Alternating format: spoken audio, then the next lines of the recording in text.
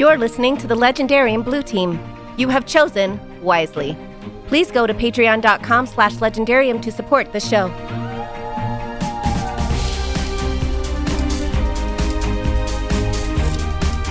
I'm going on a tangent. You're welcome, everybody. What? That's never happened before. It's my first tangent. Well, how you doing, Wild Earp? You know, I mean, it was Yeah. I'm going to take you down now. School. I'm like, I got to see this.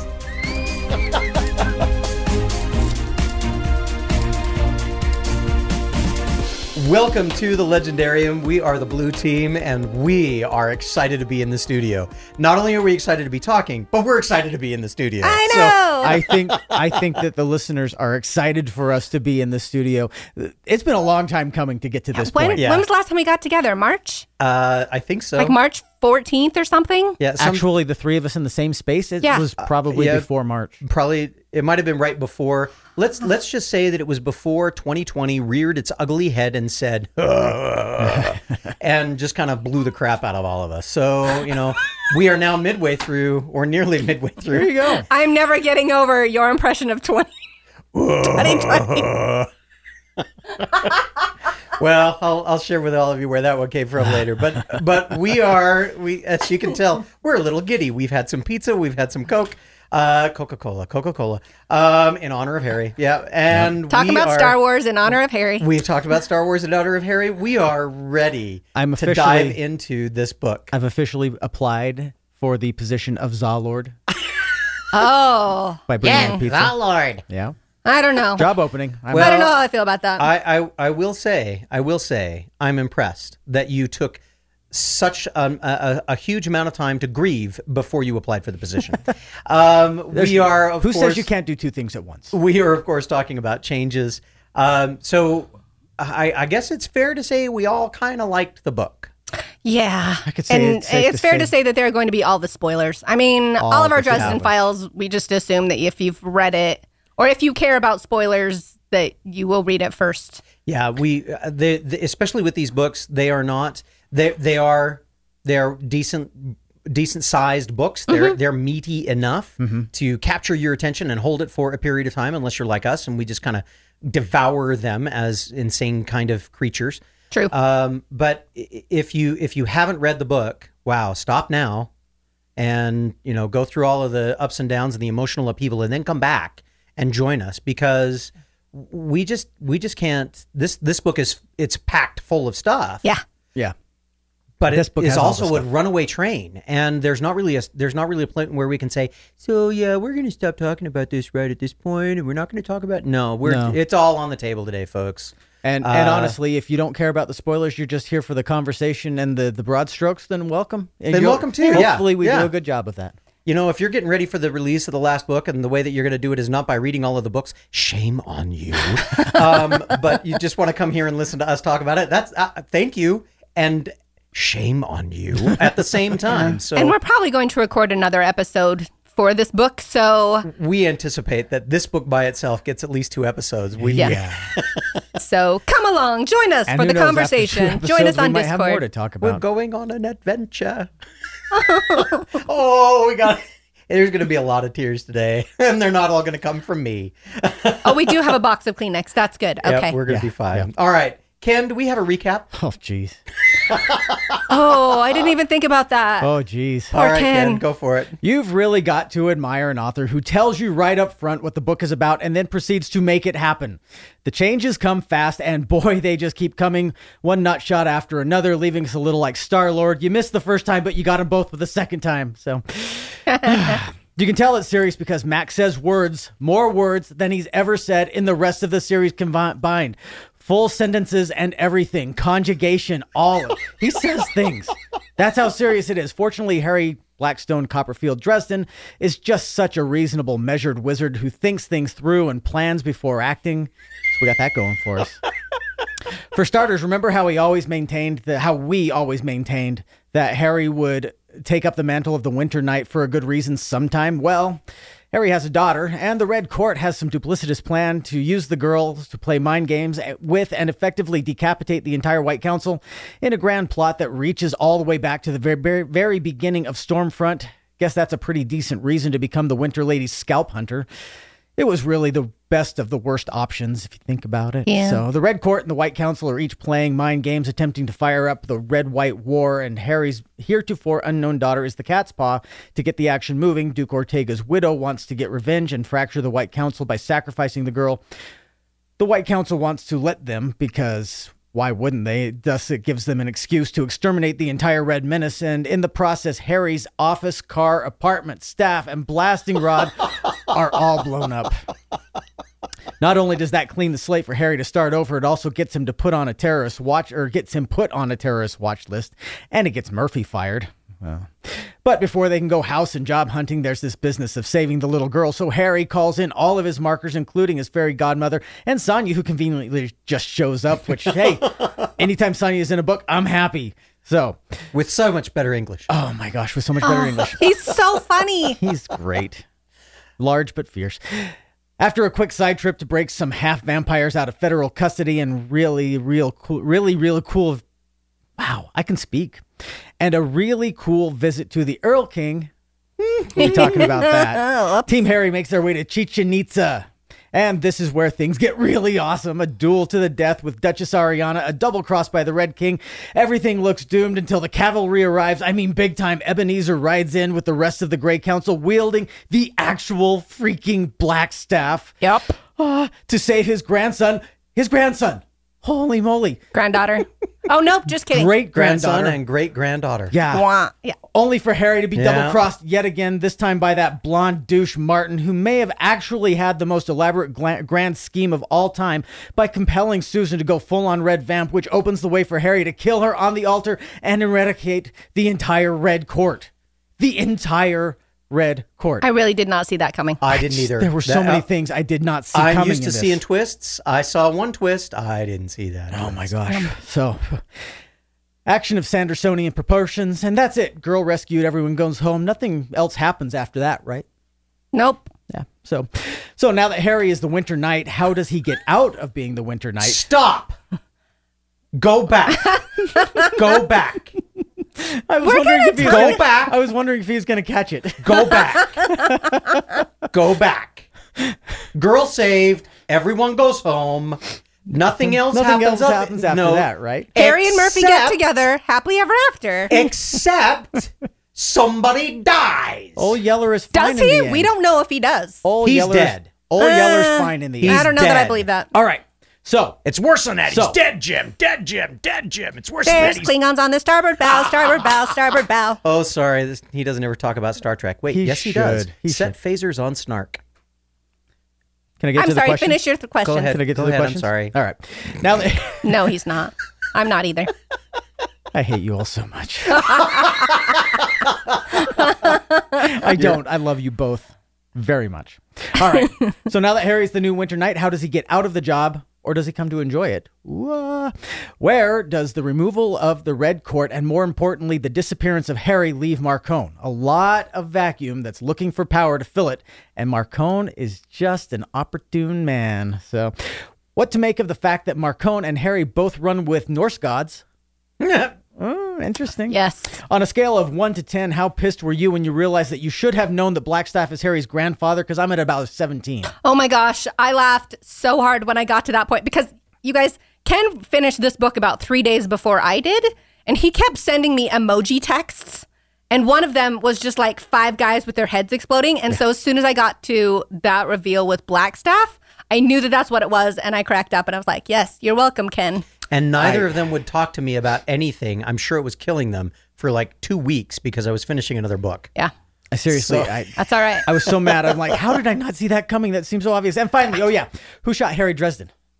I have my guesses. Oh, we'll be talking. Do we want to about start there? that. No, we don't want to start there. Nah. Remember, guys, hope is a force No. of nature. Don't let anyone tell you otherwise. And also, I'm no coffee drinker, but for the record, orange juice is in no ways healthier than coffee.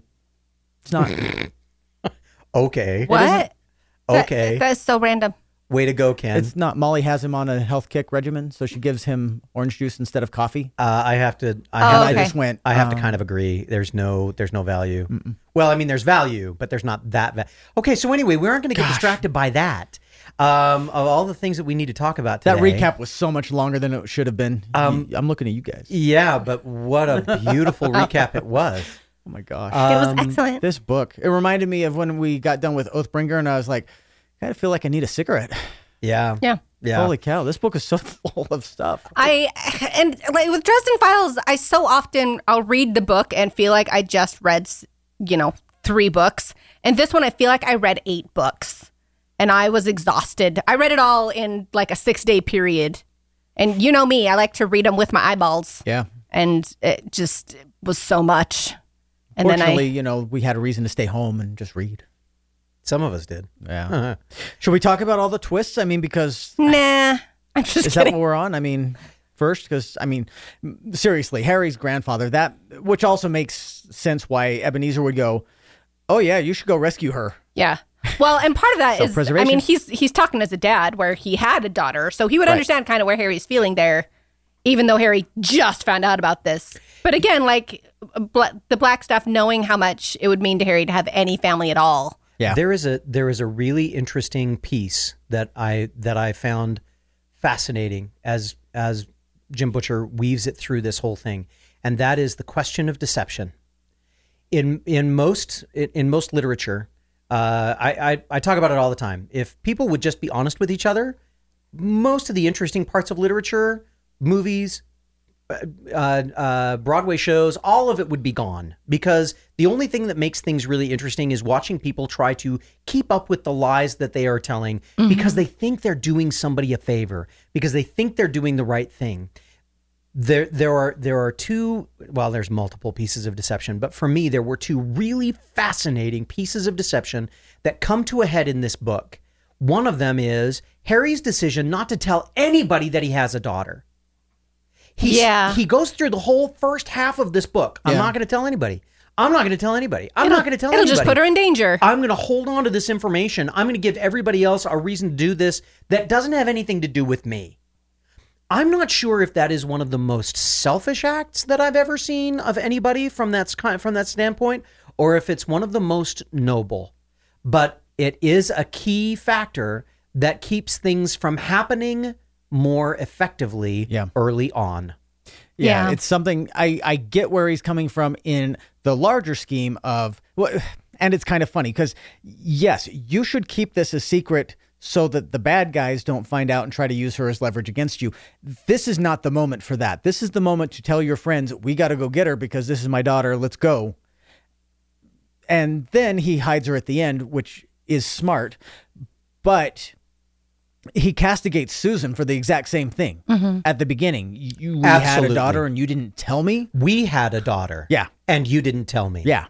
We had a daughter and you let me not know. Well, I thought it was going to be for your best benefit. I kind of wanted at some point when Harry's talking to McCoy, when he says at first, it's a little girl. It's the principle of the thing. No, Hoss, it's not. One life can go as long as it allows millions of others to live. Let it go. I'm like, you dipwad. Tell him the same thing. Don't do him what you accuse Susan of doing to you. And, anyway, that's just me. That's just me. Yeah. No, it's not just you. 'Cause it really would have. There are so many books that we have read where things would have gone so much easier if people would just talk to each other. Well, and maybe I'm sorry. No, that's fine. Keep going. I think maybe for me, one of the big, we talk sometimes about level 1, 2, and 3. One of the level 3 pieces that continues to come to me as I read and as I do more and more work with literature across all genres, across all different kinds of perspectives and whatnot, is this idea, you know what? Just be principle centered and tell people the truth. And those kinds of, for me at least, that now, having said that, yes, I keep things from my wife. I have not told my wife about her Christmas present for years. And part of the reason that I do that is because we have an agreement that is an area where we can leave things alone because there's a reason for it. Yeah. Christmas morning is so much more fun when I have something to surprise her with. Yeah. But when it comes to big pieces of our lives, i.e., do I have a child with somebody else? No, sweetheart, I do not. Or any of those kinds of things, then yeah, just tell the truth. Tell people, full disclosure. Well, tell the people you care about. Tell your best friends. Like, I can understand you not wanting to run down the street, telling everybody and all the bad guys and everybody because when you tell somebody a secret, you're basically trusting like the people that they trust because you don't know what they're going to say to other people. Right. But in this situation, if Harry approached his friends with that and said, hey, I just found something out, and tells them the situation and like, I'd rather this not go very far because I'm kind of concerned about her safety, they would understand. Yes, they would. And they do end up understanding that when they do finally find out, but it takes him so long to get to that point. And again, like we've been reading through all of these books. This is the 12th one where he's been building this family, creating the support system for himself. He continues to have a hard time trusting other people to help him. Yeah. Even to the point where he feels like he's alone in this secret, where he can't even, he kind of talks to Susan about it, but he's so angry, it's hard to talk with her. Yeah. Yeah. And there's a big difference between telling somebody like the Merlin, who you don't trust for good reason, and telling McCoy, who you of course trust. Yeah. We now that you've mentioned him, we need to talk about the Merlin. Well, hold on. Let's No. Let's ask. Okay, we'll talk. We about gotta talk about We the got to Merlin. go back to a couple of Maggie questions because this Merlin moment was so much fun. I gotta tell you, when he describes the Merlin showing up in this little conversation that he's having with Anna, as showing up with his tactical gear and two wands in holsters, Oh, yeah. like a gunslinger out of the Old West, or maybe a special operative, and saying to himself, it looked like it was modeled after a special operative, although on further thought, it was probably the other way around. Yep. I'm sitting there and I'm saying to myself, I've created this picture, and I'm like, he needs a 10-gallon hat, walk around with a big handlebar mustache and say, well, how you doing, wild Earp? I mean, it was I'm going to take you down now. I'm like, I got to see this. You need to read A Fistful of Warlocks. I'm looking forward to it. It is on my list. It is on my list. Anyway, it's in briefcases. It's a short story. Brief recap. Anna Lucio in the Old West. Yeah. There you go. I love it. Anyway, but even then, seeing Harry immediately goes to the White Council for help, and it hasn't been long since they've had the new guy in as the new council member, and he's already just completely screwing Harry over. He's completely a butthead. And he's screwing everybody over, where Lucio is even like, Harry, I'm still on your side. I'm going to stay here so that I can feed you information where I can. And then she ends up not being any help at all. Yeah. What's up with that? Not just her, but about 60 wizards or something like that. Yeah. Because, and it sounds like she was forcibly put to the sideline, but the others were made sick by Duchess Ortega. I sent you this from someone that I trust, but that's all. Yeah. Yep. It's like, okay. So she was under scrutiny. She was not taken down by this Red Court plague that the Duchess brought. It is comforting to me to know that there's lots more story going on in the White Council. Mm-hmm. And even to find things out, it's some of the interesting details with the White Council where we find out that they don't spend any time in South America. Like, that's one of the things Martin is really upset about. He is ticked. Yeah. Like, you wouldn't know what's going on there. None of the White Council ever shows up. Which is interesting. Okay, that's unfortunate. I love... Let's talk about a little bit of world building in the White Council. Okay. Well, and the Red Court. I love that the Red Court operates like the cartels that we keep hearing about in real life. I'm really impressed with Jim Butcher being able to take that and say, it's like the cartels. And then he kind of just leaves it there and makes all of us who maybe are thinking along those lines of, oh, maybe the cartels are a little more connected with the vampires than we've been thinking. Well, even to the point where he's trying to explain it, he and Murphy are trying to explain the situation to FBI agent Tilly. Yeah. And he says, okay, this all sounds crazy. If I had said that this was all because of terrorists, you wouldn't bat an eye. And so then later, Rudolph shows up and he's like, what's going on? And Murphy and he both just look at him and say, terrorists. because that's what people can understand. That's the world that we understand that we live in. But it's brilliant that he ties in Yes. the fantastical world of vampires to a real life application. Absolutely. Look, these things that are happening in real life, this is why. This is the supernatural reason why. It was brilliant. And to connect it as this is why it has always been thus in this part of the world. Fascinating stuff. Yeah, I thought that was great. You said we had some questions. Well, we do. We can go back to them in a minute because we're still on White Council stuff for a second. But Okay. Now I have questions, though, since we're talking about the White Council, because all of this political machination stuff really is interesting to me. Christos, is he stupid or liar?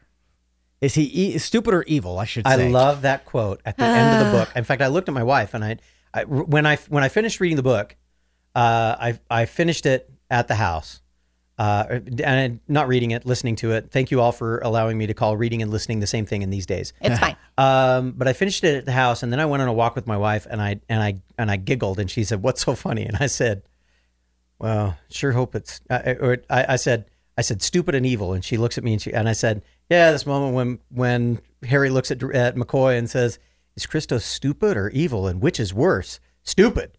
Stupid's worse. Oh, yeah. There's only so many black-hearted villains in this world, and they only get uppity once in a while. But stupid is everywhere, every day. Yep. She's absolutely and I right. told her that, and she goes, "Yeah, it is, isn't it?" And Yeah. I was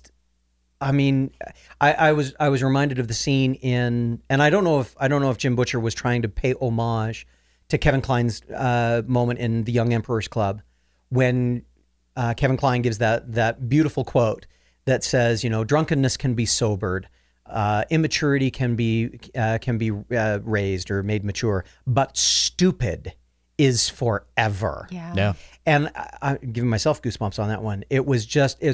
For me, it's a pivotal moment of my career, of my life. Mm-hmm. And the way that it was delivered was a reminder, you know what? Yeah. Willful stupidity, an unwillingness to grow up and start being responsible and be aware that your actions influence and impact other human beings. That is the most dangerous situation that a human being can be in, especially if that human being has semi-phenomenal, nearly cosmic power. Well, and you talk about this, and you're talking about, this stupid person wanting to take on power and playing the politics game. And I'm thinking about Rudolph and what he's doing to Murphy at the same time, where this is both happening at the same time. And so it's just a different kind of persecution, but the same kind of stupid. Just makes me so mad. Like Harry and Murphy save Rudolph from the vampires, and he's still going Rudolph after gets Murphy. saved twice in this book alone. Yep. Yeah. First at his house, they could have left him there and let the ick take him. Yep. But no, Harry and Thomas take on the ick. They save Rudolph, who should not have been saved. Nope. Butthead should have had his... Anyway. And then they save him at the FBI building again. I mean, Tilly. Yeah. Tilly gets exposed to this whole world, and Tilly kind of stands up and says, "Hey, make sure you go into a conference room with windows. Yeah. Open the windows. And Take Rudolph down the blinds." Rudolph is sitting there going, habla, habla, habla, habla. and as they drag him along, I'm like, just leave him there. And I wanted so much at the end. Like I'm hoping that something will change and Murphy won't get fired. After all, she will. She will. But Karen I Murphy, just Private Eye. She has to be fired in order to pick up Phidilakius. I know, right? I don't think she's going to. I think she is. No. I'm still holding on to that one. Okay. I'm still holding on to that one. I'm thinking that she's going to say, you know what, half pension and Sonia as kind of a mentor for a little while. Okay, yeah, I'm in. Yeah. Yep. I can see that one happening. Well, especially since if you've read Aftermath, you know that she's planning on going vigilante anyway. Right. So I haven't read that yet. But yeah, now you know. But you now I should know. read We it. told you to read it. I know you did, but I haven't had time. For those of you who don't know why I keep saying I haven't had time, it's not just here. I do have a lot going on in my life. Yeah. And this is one of the most important things in my world. But there's only so many hours in a day. And Aftermath is one of the longer short stories. Yeah. Which is fair. Todd's a scholar, folks. I will be one day, maybe, if all things go well. I'm in my second semester of my doctoral work. We're proud of you. Thank you. It's a lot bigger than I thought it was going to be. Yeah. Yep. All right. So before we get off onto our other tangents, is Christos deliberately undermining the council. Yes, but I don't think he's doing it for evil. But is he doing it for his own pride, vanity? And, I think it's because he's an idiot. I think it's because he wants to be the Merlin.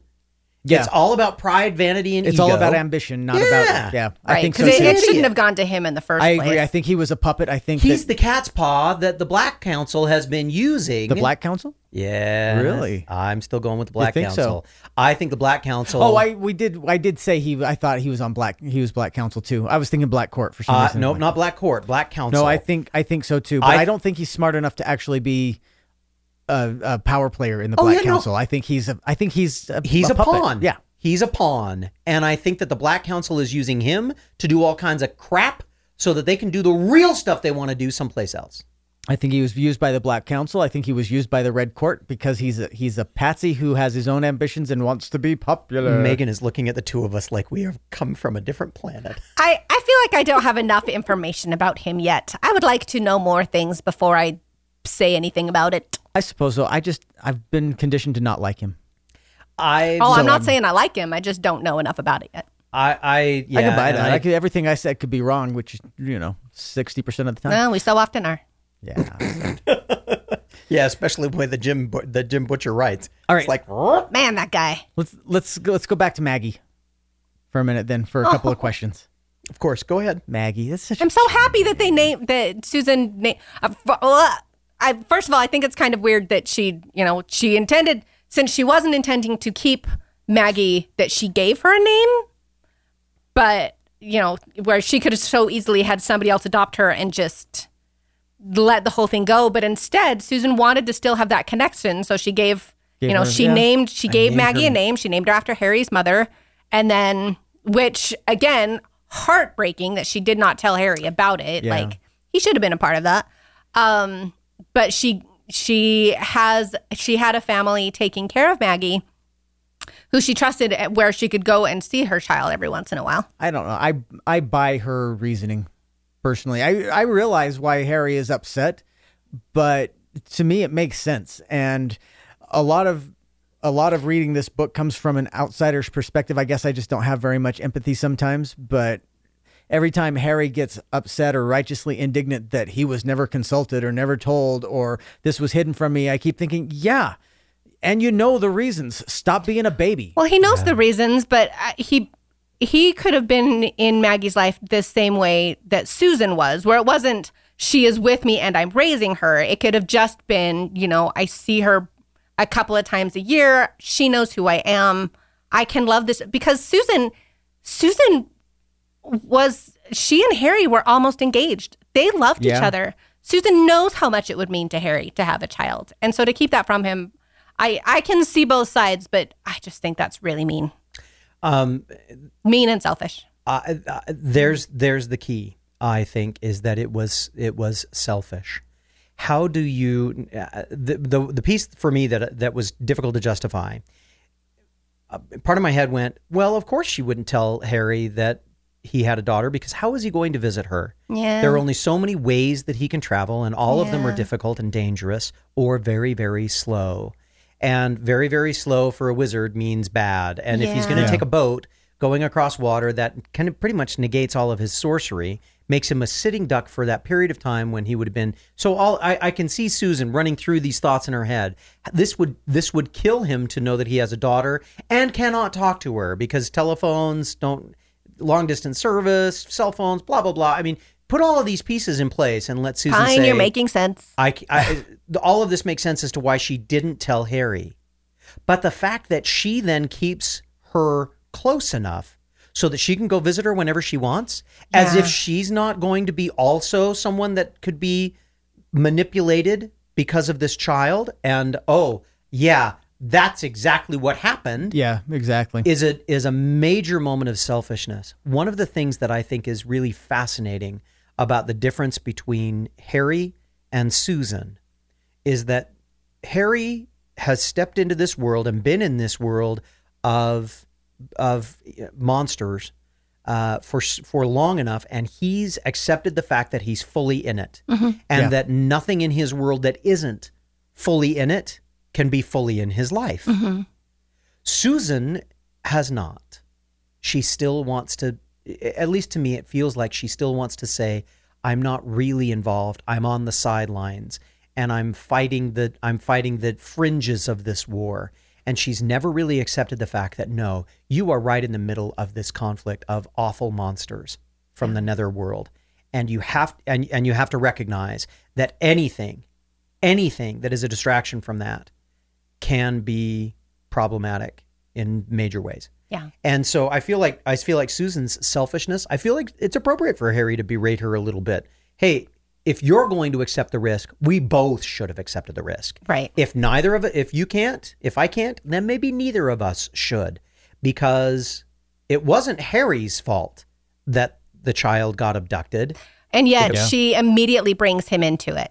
Immediately. Like that's not, first thing she does, I imagine. We don't really know. But first thing she does is call him up and say, hey, our daughter's been kidnapped. And he's just like, I'm sorry, what? I know we don't have time to really go into this, but what? Yeah. But at the same time, if he hadn't been brought into it, she probably ends up dead, and then Harry probably ends up dead. Now I get that. I understand. Again, we've been talking about this a lot as a family. Go ahead. And we can speculate coulda, shoulda, wouldas forever, but all we know is what actually happened. Yeah. Yep. Well, and let's be fair. It happens that way because Jim Butcher wrote it that way. I was going to say, also, it's a story that a person wrote. We really have got, but isn't it fascinating? We love it so much. That we have been engaged with these characters and with this story so much that it does feel somewhat real. Yeah. And the plight of these characters feels somewhat real. I feel that that's a testament to Jim Butcher's writing. I think so too. I love it. Here's a couple of questions while we're still hovering around here. Apologies if I butchered this name on the Reddit. Tiburon de la Alfombra, I think. Tiburon de la Alfombra. Hello. Hey, Tib. We'll go with Tib. Would Susan have chosen the same fate for herself that Harry chose if it meant the same outcome? Also, knowing Harry, he's never going to forgive himself for killing Susan. Every failure has eaten away at him. How will he reconcile himself with this? Todd's already crying. You had to bring up that moment, right? I'm sorry. It's too soon. Too soon. We're not there in the conversation. Well, we're talking about Maggie and Harry and Susan. That's true. I felt like this is the spot. True. So. Okay. I think you could make a case that she can't do it alone, but she can with Harry's help. Yeah. Harry's the strength in Susan's life.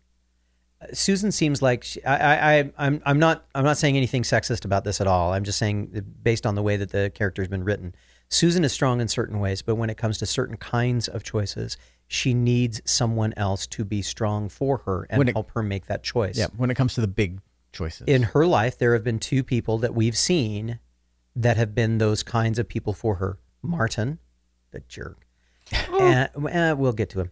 And Harry, the jerk. That one's indisputable. And she relies on them to help her through that. I do not say that as an indictment, because I look at my own life and I consider all of the moments where I have had to do extremely difficult things, and I have relied upon others to help me at times.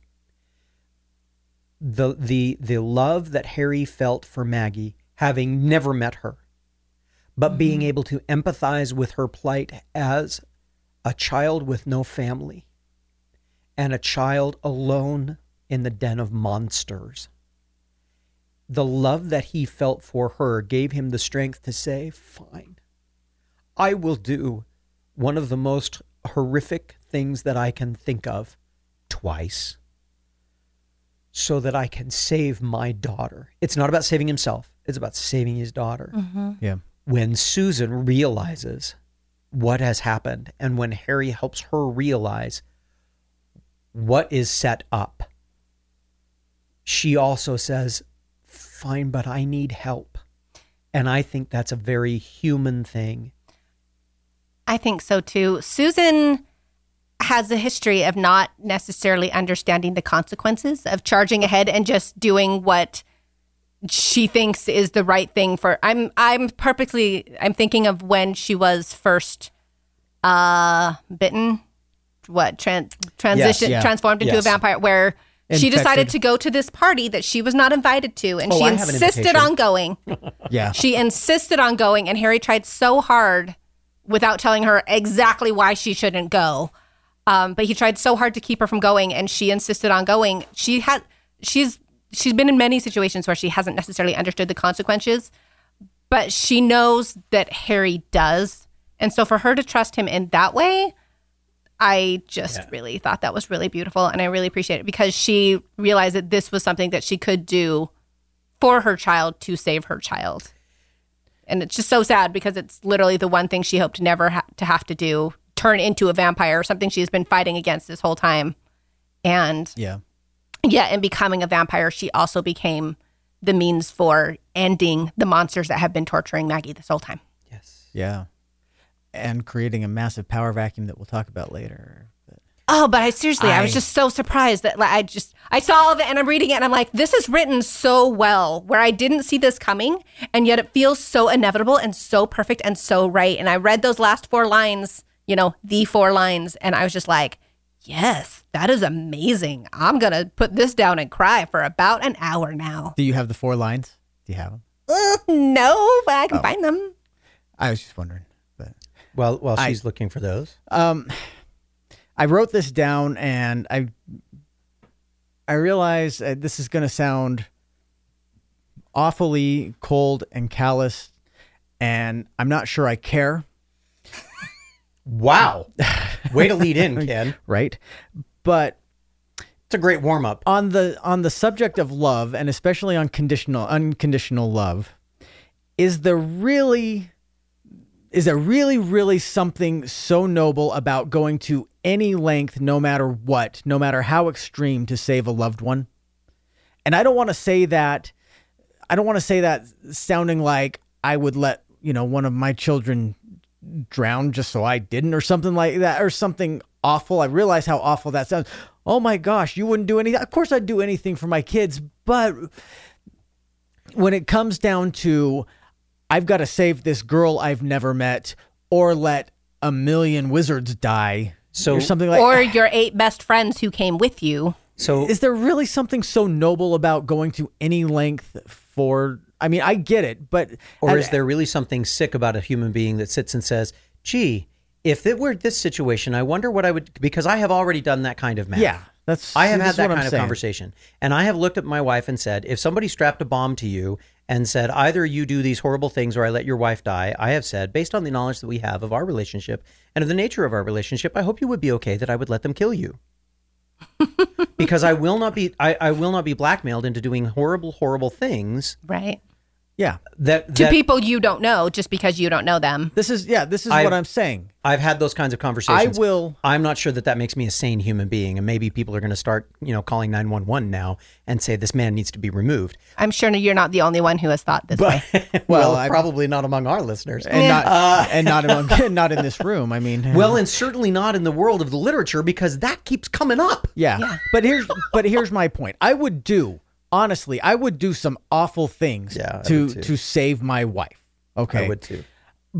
But if it comes down to, like you said, for example, we have your wife strapped to a bomb and we will set it off unless you blow up this building with thousands of people, hundreds of people in it or whatever, or unless you go out and you besmirch all these people starting a riot or something, unless you do this thing that is awful. We will. It's the Kobayashi Maru. Yeah. Right. Yeah. Nicely done. Nice. It's no-win situation for anybody who does not watch Star Trek. But the thing is, and I think that between my wife and I, we have the same kind of understanding a little bit, in the sense that we have a perspective among us that this isn't the end for us. Yeah. I don't know if that in clouds our both situations, though, there is going to be a certain amount. Like I said, it's a no-win situation where whichever you choose or I choose, there's always going to be some kind of regret, and there's always going to be second guessing and saying, could I have done something more? Could I have done something different? Was there a way out of that? Yeah. And we know with Harry, he is always going to have that in the back of his mind, where he did the thing that ended up being the best for millions and millions of people, which he did not expect that to be the case when he went into that situation. But he is still going to beat him.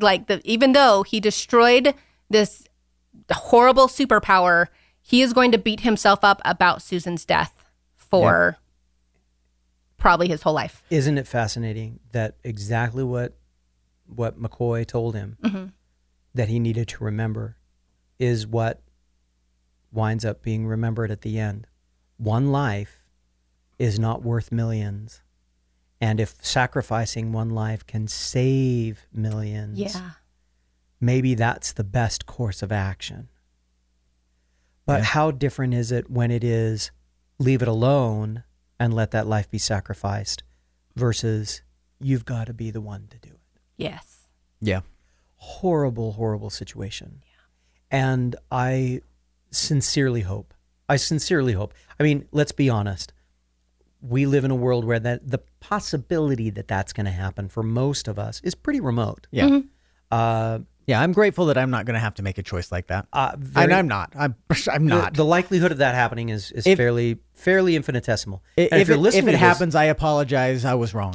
And if you're listening to this podcast, probably the situation is about the same for you. Yeah. It's probably pretty infinitesimal. So I am a normal person and I like it. But I think that question, part of the reason that question resonates so well with us is that it is part of the human condition to love and to sacrifice for people whom we love. And that then becomes great fodder for great storytelling. Yep. And I one of the most heartbreaking pieces of this story for me is that Harry does all of this for his daughter, and in the end tells Father Forthill to take his child and put her somewhere safe. Harry, probably expecting never to see her again. Here's a question from the Lopen. I love it. Oh, the Lopen. Did I Harry? haven't seen you in so long. I know. Did Harry make the right choice for Maggie? Probably. So the Lopen says, I want to scream every time I read the book, but if he had chosen to be a real father, then she would have been there on the boat with him. Losing 4 parents to adopted back to back would have been crushing. If he hadn't died, would being the Winter Knight have made him into a monster? Also, the obvious question: who killed Harry Dresden? But did he make I think he made the right call. I mean, I think he knows he made the right call. Maybe he made the selfless call. He made the selfless call, and honestly, from a story reading perspective, I think he made the right call because honestly, I don't want to hear the adventures of Harry Dresden, Dad Wizard. Yeah. I was already kind of nervous when he took a Padawan. Now I can't think of Maggie when he took an apprentice. I was a little concerned in the direction that would go, and it turned out amazing. It's taking fantastic. Taking a 18-year-old to be your apprentice and taking a 7-year-old to be your child is a totally different storytelling. And I'm glad from a storytelling perspective that that's the choice he made. And I think he made the right choice for the same reason, by the way, that Susan made the choice, because it protects her from all of this by ignorance. Yeah, so he saved her, but he's never going to get to know her. Of age. Yeah, maybe until she comes of age. Maybe she has some wizardly aptitude later. I kind of hope not, though. I hope she doesn't really know anything about it, and she comes into it and is like, what? I'm willing to bet in the same way that we said, Susan's coming back, think Harry's going to have a kid. We said that? Okay, Ken said that all the time. Okay. I said maybe, but Ken said it all the time. Remember that time that I said that Harry's going to Remember that time that Ken was right? That one time? That one time. Like 9 books ago. Yeah, that one time. Like 9 books ago. I mean, so eventually it paid itself off. I'm gonna say I'm willing to bet that we've not seen the last of Maggie. Oh yeah, and that perhaps Harry's going to show up in her life and need to be for her what McCoy was for him, which means a mentor figure, but also one that does not reveal himself and their true relationship. Ooh, okay. What if, maybe this pays off 9 books from now, who knows? What if Molly becomes the tutor for Maggie. It's possible. But I don't again, think- if they send Molly to South America, right now the White Council isn't there at all. So we'd have to rely on the network. Well, who knows where Maggie's going? I mean, It's true. Harry doesn't know. We don't know. Yeah. We don't know anything can't Harry doesn't know. because Harry is sleeping with the fishes. True. okay. Let's. So while we're on decisions, that Harry has made, Oh boy. how about that one to become the Winter Knight? Oh, yeah, that happened. That's a kind of a thing that happened. Did he make the right choice? I mean, Oh, right well, and wrong. here's the question that he mentions, and I wrote down, and Pino Graham mentioned on Reddit or on Discord, but it really is the question. It's the best of three bad options, isn't it? Becoming the Winter Knight, or taking up the Denarian coin, or going to what was the other one? What were the three? He mentioned three of them, but I don't remember. He mentions three, and yes, you're right. All three of them. The third one was equally terrible. yeah, they were Well, all it terrible. was worsely terrible. and Worser. honestly, probably becoming the Winter Knight was the best of the three. Well, Becoming a Nickelhead was a non-starter. That would not have ended well. but becoming the Winter Knight. I mean, let's be honest. One of the things that Mab says at one point is, "You give yourself to me. You will kill who I tell you to kill." Yep. Yeah. And let's be clear, that's the Winter Knight's job, is to be the executioner on behalf of the Queen of Night and Darkness. Right. And yes, there are probably some really bad supernatural characters that probably deserve it along the way. And knowing Fairy the way that we do, knowing the she, there are probably mortals that she would say, "Nah, just kill that one because I'm bored." Yeah. Yeah, Possibly. that's true. And so when I look at that, by the way, I have tried very hard. I appreciate the question was, did Harry make the right choice? I want to share something that maybe that doesn't have anything to do with this podcast. Nobody else cares. So fast forward 30 seconds or 45 seconds, maybe a minute and a half because I talk long. Or listen if you're a Todd fan, which I am. Yeah. Oh, that was sweet. Oh, look at that. I'm feeling mushy now. About 15 to 17 years ago, I made a concerted effort to stop using the words right and wrong as they apply to most choices. And I started trying to use the words wise and unwise. And in this particular situation, I can think of no choice that was either wise or unwise. They were all morally ambiguous. Yes. And you had to stake yourself on the claim on one side or the other. Is it worth it to save my child or not? And from that standpoint, I totally get it. I sobbed like a baby. I cried and cried when he said, "I've decided what I'm going to do." I'm like, "Oh no, Yeah. this isn't." And the more I thought, no, this is not a good idea, the more I found myself going, and it's the only idea open. And I totally understand it. And I'm not sure I wouldn't do exactly the same thing. Yep. For my spouse, she and I could look at each other and I could say, "Sweetheart, we know." And she might say, "We know." But my child, my children, a totally different thing. And whoever had money on this one is the second time that I was going to cry. Congratulations. You just won the Cupid doll. Todd likes his kids. For the record, I cried twice during this book. And I felt like it was earned both times. Yes, it was it mostly, was. I'm a person, I cry when I'm extra happy. When I'm extra, it's like if I have an excess of emotions, it comes out my eyeballs. Yeah. And for this book, and Ken mentioned both of those.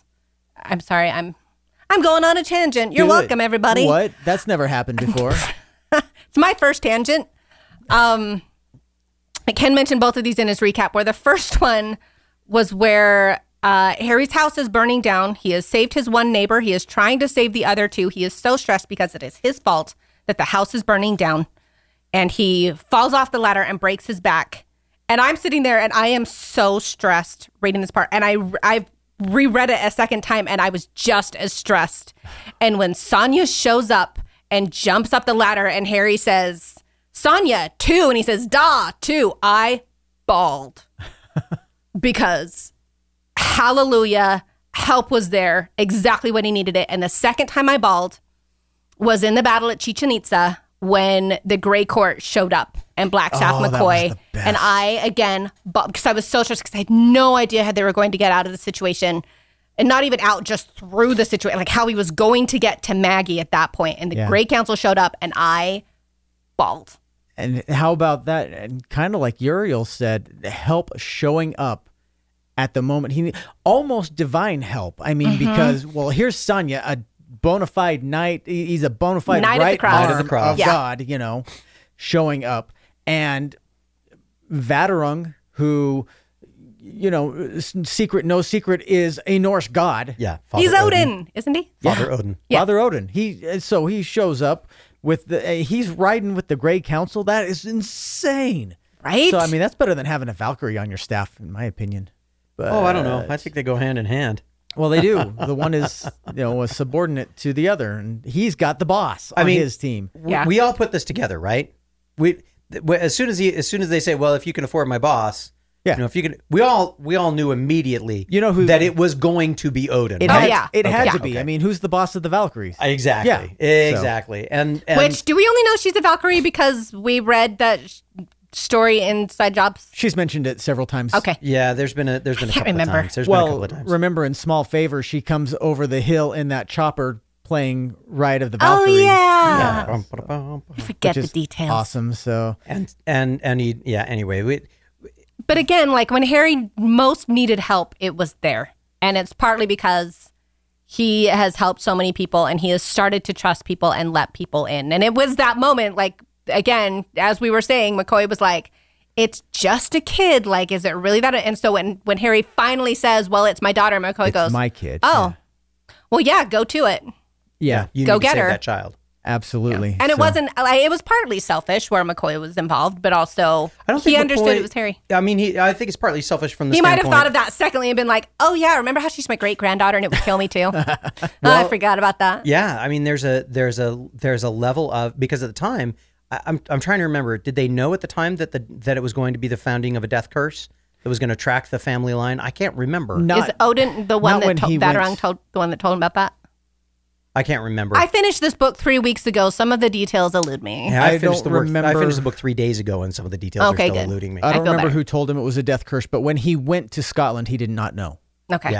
Yeah. So There's a really fascinating, and this is a juxtaposition that flows throughout most of these books. At some point, is the idea of you do what is going to be best for you, or you do what's going to be best for everyone. Right. yeah, And most of the time, in Harry's case, it never lines up.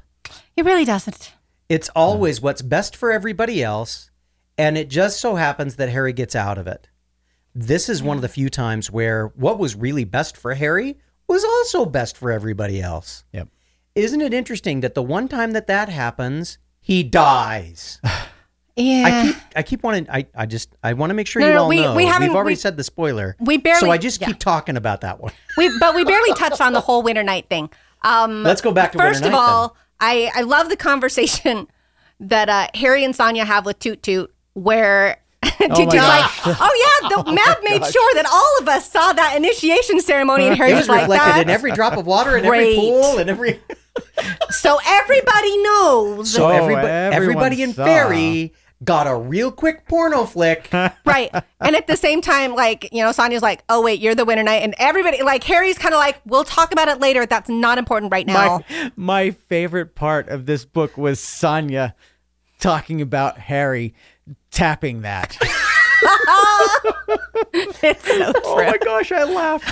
And then I read You it again hit that. later, and I laughed again. It was so funny. You hit that. You hit that. Remember, she was attractive. Sonia, stop. Gosh, Sonya is the best. I mean, I liked him from the moment that he showed up with Shiro, but he just every time he shows up now, I'm just like, yeah, this is gonna be good. Yeah. The Knights of the Cross are just so cool. So, but we were talking about the Winter Night, which also, are you done, Meg? Yep. Sorry, I'm sorry. Basically, yes. There was another question that Eridandis brought up a few weeks ago. So this was just, I pulled this from like random, but about the, how I'm trying to think of how to say it. Let me just find it here so we can actually read it. But we know Jim is big on free will and choice as a theme in the series. One of the big choices made in Changes is Dresden becoming the Winter Knight. Reading it this time, he read it again. I was really struck by how Butcher seems to have set it up so that all the other people around Dresden are, to one degree or another, enabling Dresden or foreshadowing Dresden's eventual decision. Yes. Which I thought was interesting, and he brings up a bunch of examples. Arthur Langtree says that they never knew it was coming. We'll no longer wage a war with that filth. We're going to destroy them all. This is kind of a foreshadow of you're going to be the arm to do it. How about when Uriel shows up and says, love your kids? Well, okay, this is what I've got to do in order to. Yeah. Well, you even have a moment where Murphy sees Harry for the first time since his office building is blown up. She says, "Oh my gosh, Harry, I thought you'd been killed." And I was just like, "Oh no, Murphy's not going to handle this well." Once she gets to the end, and he is. And then you read an aftermath. Aftermath is, for those of you who haven't read it, it's Murphy's response to finding out, because she is obviously the one who would be the first to find him, because she was going to be at Harry's place in an hour. Yeah, I need to read that. I haven't read that yet. Dude, it's worth it. I was kind of annoyed by it at the beginning because it's a procedural case, but it turned out to be really wonderful for helping me to unpack my feelings about the end of Changes. So I want to talk about one other thing, and we talked about it before we started the recording, and that is that Harry's first task as the Winter Knight begins with a task of evil by killing Slade. I almost feel like it's a task of mercy. Ooh. From what Slate has been through. Yeah. For how long? Should we have a proper debate? You go for 1 minute and I'll time it. And no, we'll not do that. That's not how we roll. If it was, I'd tie everything back to nuclear proliferation, because nuclear prolif is bad. Although you aren't wrong, because the reason, and maybe it's justified evil, because the reason he does it is not to release Lloyd Slate from this hell that he's been through for years, literal years. And it's not because he relishes in the idea of killing another person. It's because this is the only way he can save his daughter. Yeah. This is again, a really interesting juxtaposition of good and bad. Actions that we would say are reprehensible in any other situation. Oh, yeah. In this particular situation, we say, yeah, okay, I get it. It's necessary. It is a necessary step in order to make sure that the real good that we're looking for can be done. It's also a necessary step to do a kindness. I think that when he talks about looking at Lloyd, was that his first name? Lloyd Yeah. Slate. Yeah. That rolls over and looks at him and can't even form words, but he sees his face and he recognizes that he's pleading. Let this be the end. Let this be the end. And then Mab makes some comment, that the Lord of Light let his son suffer for 3 days, that the Romans were amateurs at suffering. Yeah. I was like, okay, that was about the coldest thing that I think I have ever heard in my life. Yep. It was very uncomfortable for me. But to think then about the kind of suffering that she has set up for this character, and Harry seeing himself as that being a mercy. What an interesting way to set up the beginning of what will surely be, or what would surely have been, a very, very problematic reign. And it's terrifying for Harry to look at this and realize that it's only through death that he's going to be released as the Winter Knight, and he's looking at Slade and he's like, so is somebody going to do this for me someday? Yeah. Is this going to be me at some point? Anyway, sorry. Todd's grinning. Todd's really big. Smiling real big. Somebody's really excited about Harry's death over here. I just think dead. that's the one thing that we still haven't talked about it yet at the end of this book, but that's the one thing where I'm just like, oh, Mab was totally cheated out of him again. Harry cheating Faith, cheating the fairies. They sure hate that. Right. I'm kind of nervous for him. Die alone. Die alone. I'm sorry, Ken, you were going to talk about it being a mercy. I don't remember what it was. Anything extra to say? Yes, I I don't think that mercy was the overriding reason that he did it, though, because he went through all these things about how it's evil and about how it would be merciful and how it would be this. And the one thing that finally made him draw that knife was, this is the way to my daughter. Yeah. It was an act of will. It was not an act of contrition. It was not an involuntary accident. It was not a happenstance. It was an act of will. It was a choice. I applaud the fact that so much of Butcher's writing is about examine the choice, look at the cost, and then pay it. Yeah. And just acknowledge the fact that you pay it.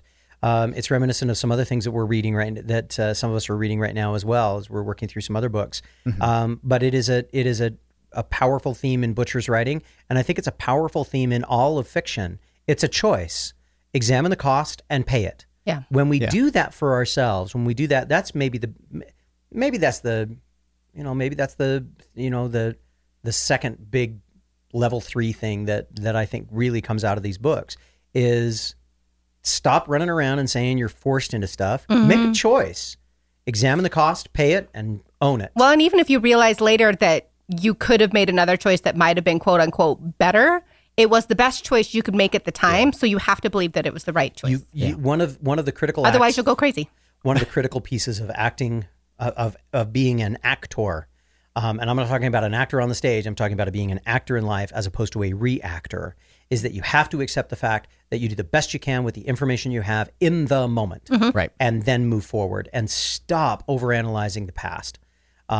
Acknowledge where you're at, acknowledge that it's going to be, that it will always be imperfect, right? Yeah. When you get new information, then, make a change and do it differently the next time. But don't worry about what you did the last time, because if you're always doing your best, then that's such a great lesson you can that live with yourself. People should learn these days. And that's all I'll say about that. Yep. I wish we all were better at it.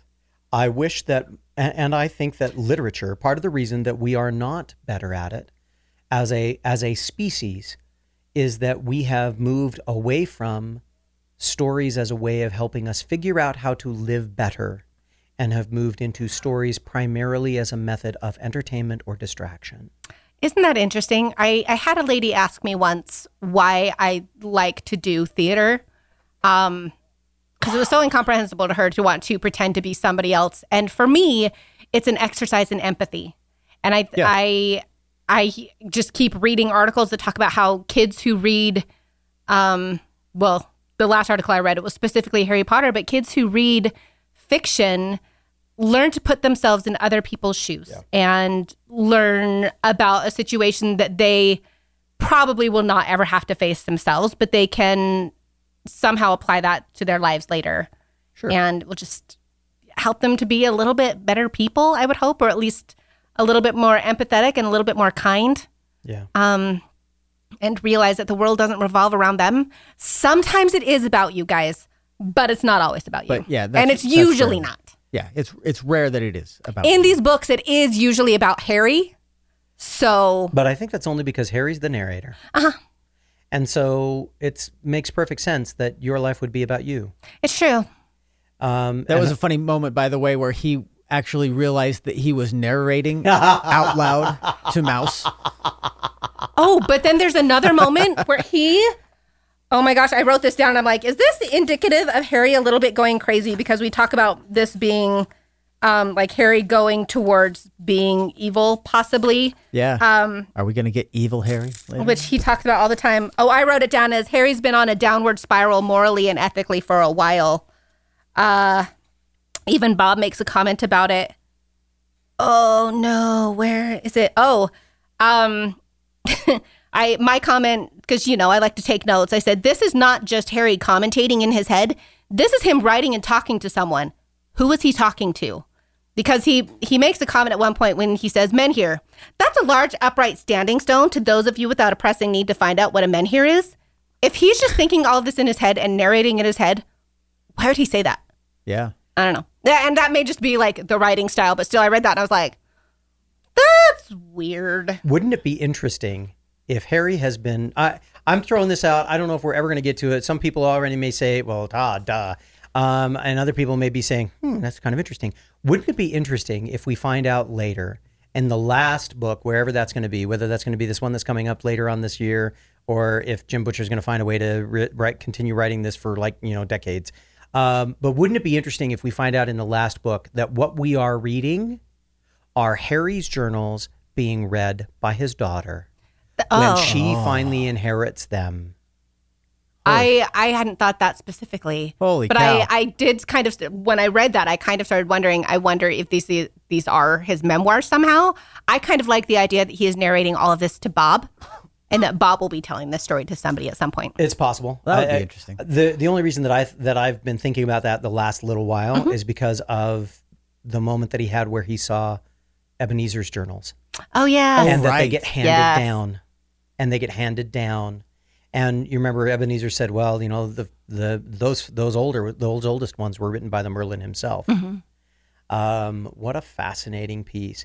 Do we want to move? Where are we at? I was going to say, do we want to talk about Harry on the boat, or do we want to save that as a cliffhanger for the next episode? Because we're at over an hour already. Oh, well, you know what? We should wait. Jim Butcher didn't write Changes with a cliffhanger, but I think we can do our episode with a cliffhanger. That's right. So yeah, let's hold off. We've still got stuff to talk about. We've got Father Odin that we need to unpack a little bit more. We've got Harry on the boat. We've got Chichen Itza that we still need to talk about some of the punchin'. Because Ken, King. I'm sure that Earl King. the Earl King's punchin'. We haven't talked about any of the punchin' yet. We have so much punchin' to talk about. I mean, we covered it all, haven't we? Maybe we'll. Is there other stuff to talk about? We talked about it all here, didn't we? Okay, we hope that Ken comes back for the next episode. Excuse me for a minute, guys. Die. You're welcome. All right, everybody. We'll see you on the next episode. Thanks very much. We'll talk to you then.